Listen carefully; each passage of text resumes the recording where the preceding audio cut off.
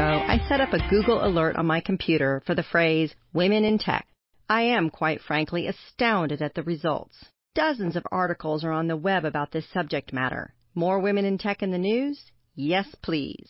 But here's the thing. For every one inspiring story, there are 9 about the challenges women in tech face that'll leave you in a dismal state.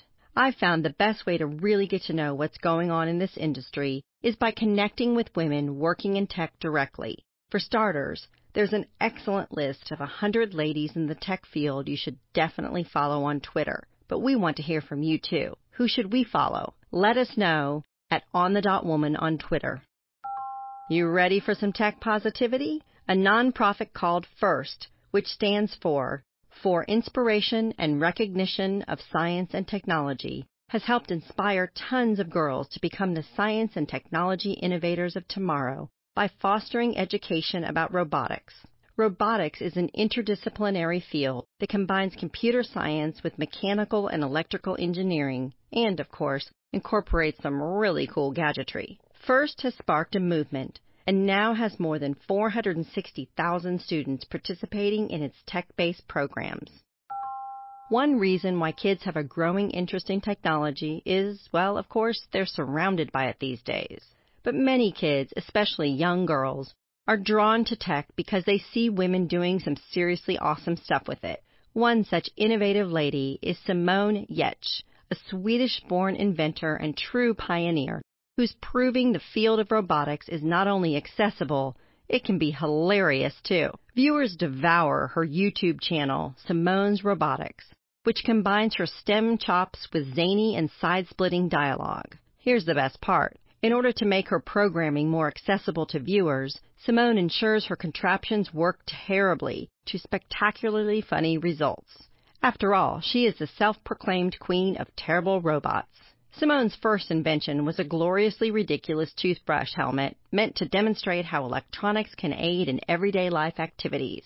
After a clip of her invention was uploaded to YouTube, Simone discovered an affinity for sharing her shoddy robots through the online platform. And before she knew it, she was a YouTube star. Trust me, you will spend hours watching one video after another of Simone's amusing inventions. One of her most popular is the Wake Up Machine, a robot that slaps the user awake in lieu of an alarm clock. In one particularly silly appearance on The Late Show with Stephen Colbert, Simone has the host test some of her wacky inventions, including the toothbrush helmet and her lipstick applicator robot, which leads to hilarity and a beautifully red lipstick-smeared TV host. I love that Simone isn't afraid of showing her failures. In fact, that's what Simone's Robots is all about. She documents the many flaws that come from inventing something new. Whether you're 12 or 112, seeing someone accept mistakes and failures with such optimism is downright infectious.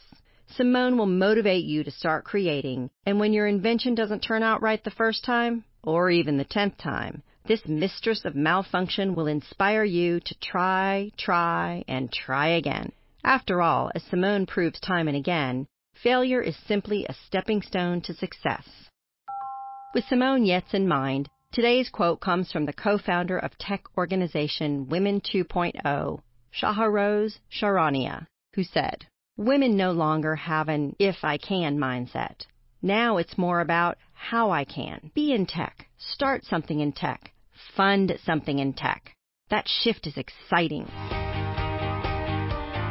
This is Melinda Garvey signing off until next time. Remember, ladies, empowered women empower other women. So share On the Dot so more women can have a voice. Thanks for getting ready with us.